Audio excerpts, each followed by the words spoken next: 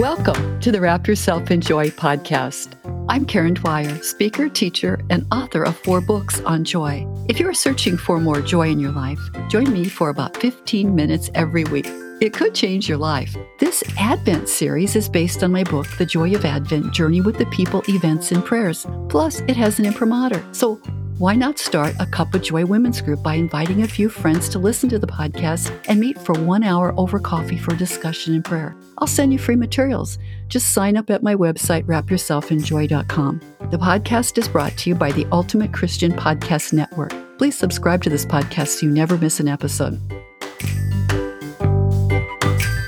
Hello, welcome to Advent Joy podcast number 4. I'm Karen Dwyer, and you are listening to the Advent Joy series. Last week, we walked with Blessed Mary to visit her old cousin Elizabeth. Both women were with child. Both are rejoicing over the births to come, and both are thrilled to see each other.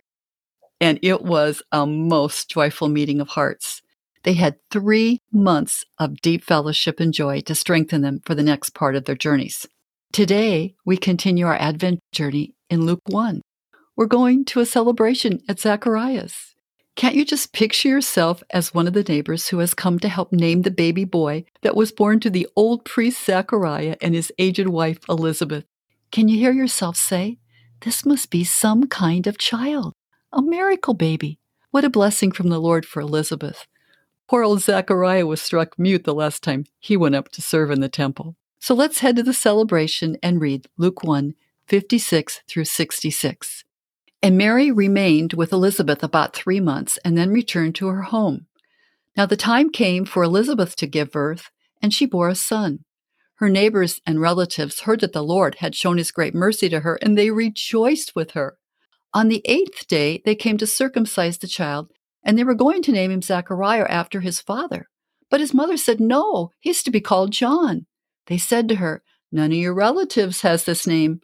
Then they began motioning to his father to find out what name he wanted to give him. He asked for a writing tablet and wrote, "His name is John." And all of them were amazed. Immediately, Zachariah's mouth was open and his tongue freed, and he began to speak, praising God. Fear came over all the neighbors, and all these things were talked about throughout the entire hill country of Judea. And all who heard them pondered them and said, "What then will this child become?" For indeed, the hand of the Lord was with him. Now the neighbors had come to the important circumcision rite that makes the newborn a part of the Jewish community forever. Circumcision was established as a rite by God under the Old Covenant. It was a mark on a male and a sign that he was in covenant with God, sanctified for divine service, and a member of the Jewish people. The rite was performed on the 8th day after birth, and traditionally took place at home and was accompanied by prayers and naming the child. Today, it's still observed and celebrated with families and friends in the traditional Jewish communities. In our Christian churches and under the New Covenant, circumcision is not a religious rite for us. Paul wrote in Galatians 5:6, "For in Christ Jesus, neither circumcision nor uncircumcision counts for anything, but only faith working through love." The ritual of circumcision does have similarities to our sacrament of baptism. Both traditionally involve a ceremony celebrated in the presence of family and friends, plus a godfather and a godmother. For the Jewish faith, circumcision is a sign that one belongs to God, whereas for the Christian, baptism is a sign one belongs to Christ, is united with him in his death, his sins are forgiven, and he's incorporated into the church. Circumcision is an outward sign for the Jews, while baptism imprints on us an indelible spiritual sign which consecrates the person for Christian worship. Zachariah and Elizabeth's relatives and neighbors, as in just about every Jewish home at the time, played a big part in the family's life. Here we read, they're helping name the baby, whom they presume will be named after Zachariah. At the time, it was customary to name the firstborn child after his grandfather to avoid confusion in calling father and son by the same name. However, this case was an exception. The child was a miracle. The neighbors probably thought Zachariah was old enough to be the grandfather anyway. When Elizabeth said no to the naming the baby Zachariah, they had to ask his father. Most certainly they thought the old Elizabeth must have been wrong in suggesting a name other than a family name.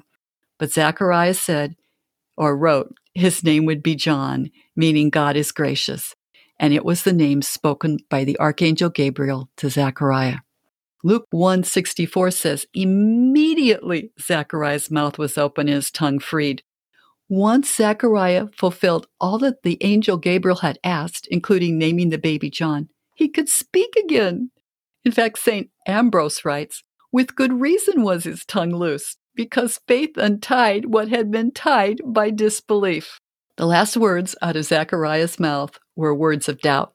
Now we read that the next words out of Zechariah's mouth were words of praise to God.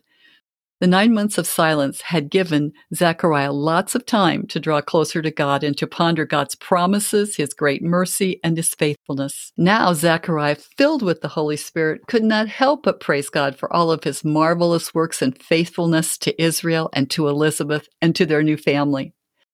So let's continue reading Luke 1:67 through 79. Then his father Zechariah was filled with the Holy Spirit and spoke this prophecy. Blessed be the Lord God of Israel, for he has looked favorably on his people and redeemed them. He has raised up a mighty Savior for us in the house of his servant David, as he spoke through the mouth of his holy prophets from of old, that we would be saved from our enemies and from the hand of all those who hate us. Thus he has shown the mercy promised to our ancestors and has remembered his holy covenant, the oath that he swore to our ancestor Abraham, to grant us that we, being rescued from the hands of our enemies, might serve him without fear, in holiness and righteousness before him all our days. And you, child, will be called the prophet of the Most High, for you will go before the Lord to prepare his ways, to give knowledge of salvation to his people by the forgiveness of their sins. By the tender mercy of our God, the dawn from on high, or rising sun, will break upon us to give light to those who sit in darkness and in the shadow of death, to guide our feet into the way of peace. Zechariah's prophecy, like Mary's Magnificat, is called a canticle, which means little song, and it describes liturgical songs taken from Scripture. The first word of Zechariah's canticle in verse 68, in Jerome's Latin translation of the Bible, is Benedictus, which means, blessed be, and then it goes on, the Lord God. In Luke 1:22, Zechariah had skipped blessing the people because of his sudden muteness. Now, 9 months later, and after obeying the words of God via Gabriel, Zechariah starts blessing the Lord and blessing his people. Our English word benediction is derived from the word benedictus, and it means an invocation of a blessing in public worship. The Benedictus canticle, right from these scriptures, is sung every morning in the liturgy of the hours in the Catholic Church and is often said over the grave of loved ones. In the Benedictus canticle, Zechariah praises God and expresses thanks for 3 things. Number 1, the promises that would be fulfilled in the Messiah, the mighty Savior, an offspring of David, and the fulfillment of the covenant with Abraham to redeem his people and save them from their enemies. 2, he praises his son John, calling him a prophet of the Most High, who would go before the Lord to prepare his ways, and to give people knowledge of salvation by the forgiveness of their sins. Really, this expressed John's purpose, to let people know their sins would be forgiven in our Savior when they repent. John would announce God's grace to those who sit in darkness. John's message still speaks today. Repent of your sins and believe the good news. The Lord has come to save you. That's the grace of God, and we don't deserve it. Number 3, Zechariah praises the mercy of God through Christ, called the daylight from on high, or in some translations, the rising sun, who would give light to those who sit in darkness and in the shadow of death, to guide our feet into the way of peace. It would be the light of the Messiah shining in the darkness that overcomes the power of sin and death. Only the light of Christ can lead us to true and lasting peace. In John 8:12, Jesus said, I am the light of the world. He who follows me will not walk in darkness. And in John 1:9, Jesus is proclaimed the true light that enlightens every man. And when we follow him, we too become the light of the world. As we conclude our journey today, let's consider how we can respond to these verses of joy, especially inspired by Zechariah. We might consider 2 possible responses. First of all, seek God in silence. At first, you might have thought the angel Gabriel was harsh in making Zechariah silent, deaf, and mute for 9 months. He only questioned that a prayer could be answered with a miracle this late in his life. But it was in Zechariah's stillness with God for 9 months that he could sort out who this God of the universe really is, what his plans for a Savior were, and how much God loves Zechariah and his people. Zechariah had to get over his shame and his disappointment in God not answering his prayers like he thought he should. Actually, God had in mind a bigger blessing for Zechariah, one he couldn't even imagine. Gabriel told Zechariah his prayers had been heard and he would have joy in his old age. And he did. He would have a son, and they would name him John, and he would be the one who Isaiah prophesied would prepare the way of the Lord. And Malachi prophesied, "Behold, I will send a messenger, and he shall prepare the way of the Lord." Now Zechariah understood. 9 months of sitting in prayer and meditation on Scripture changed everything. Why not try it? Well, I don't mean 9 months, but you could pick out a morning or evening during Advent. Turn off all media and be present with the Lord in prayer, in Scripture, in adoration. Sit with Him and listen. You could find a new vision too and a deeper relationship with God because God's waiting for you and God wants more than ever to be with you. The second response you might have is to remember God redeems you. He wants to redeem you. In the Benedictus, these words are clear. God would send a Savior to redeem His people. Where do you need redemption from sin or from shame or from anything in your past?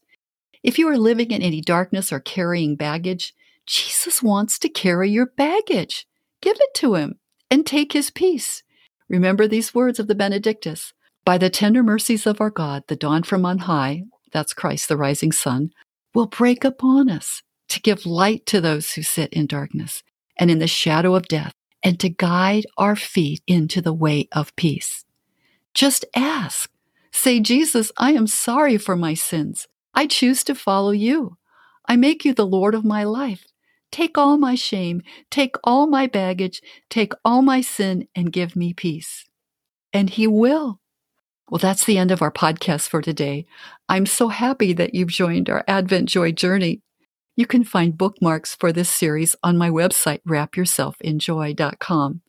Until next week, please know that I'm praying for you. I'm asking our loving Heavenly Father for more joy, Advent joy, and more of His presence in your life. And I'm praying for you to create some stillness and quiet time this Advent to be with Jesus and listen to His word in the depth of your heart. And last of all, I'm praying that you remember these few words from the Benedictus. Blessed be the Lord, the God of Israel.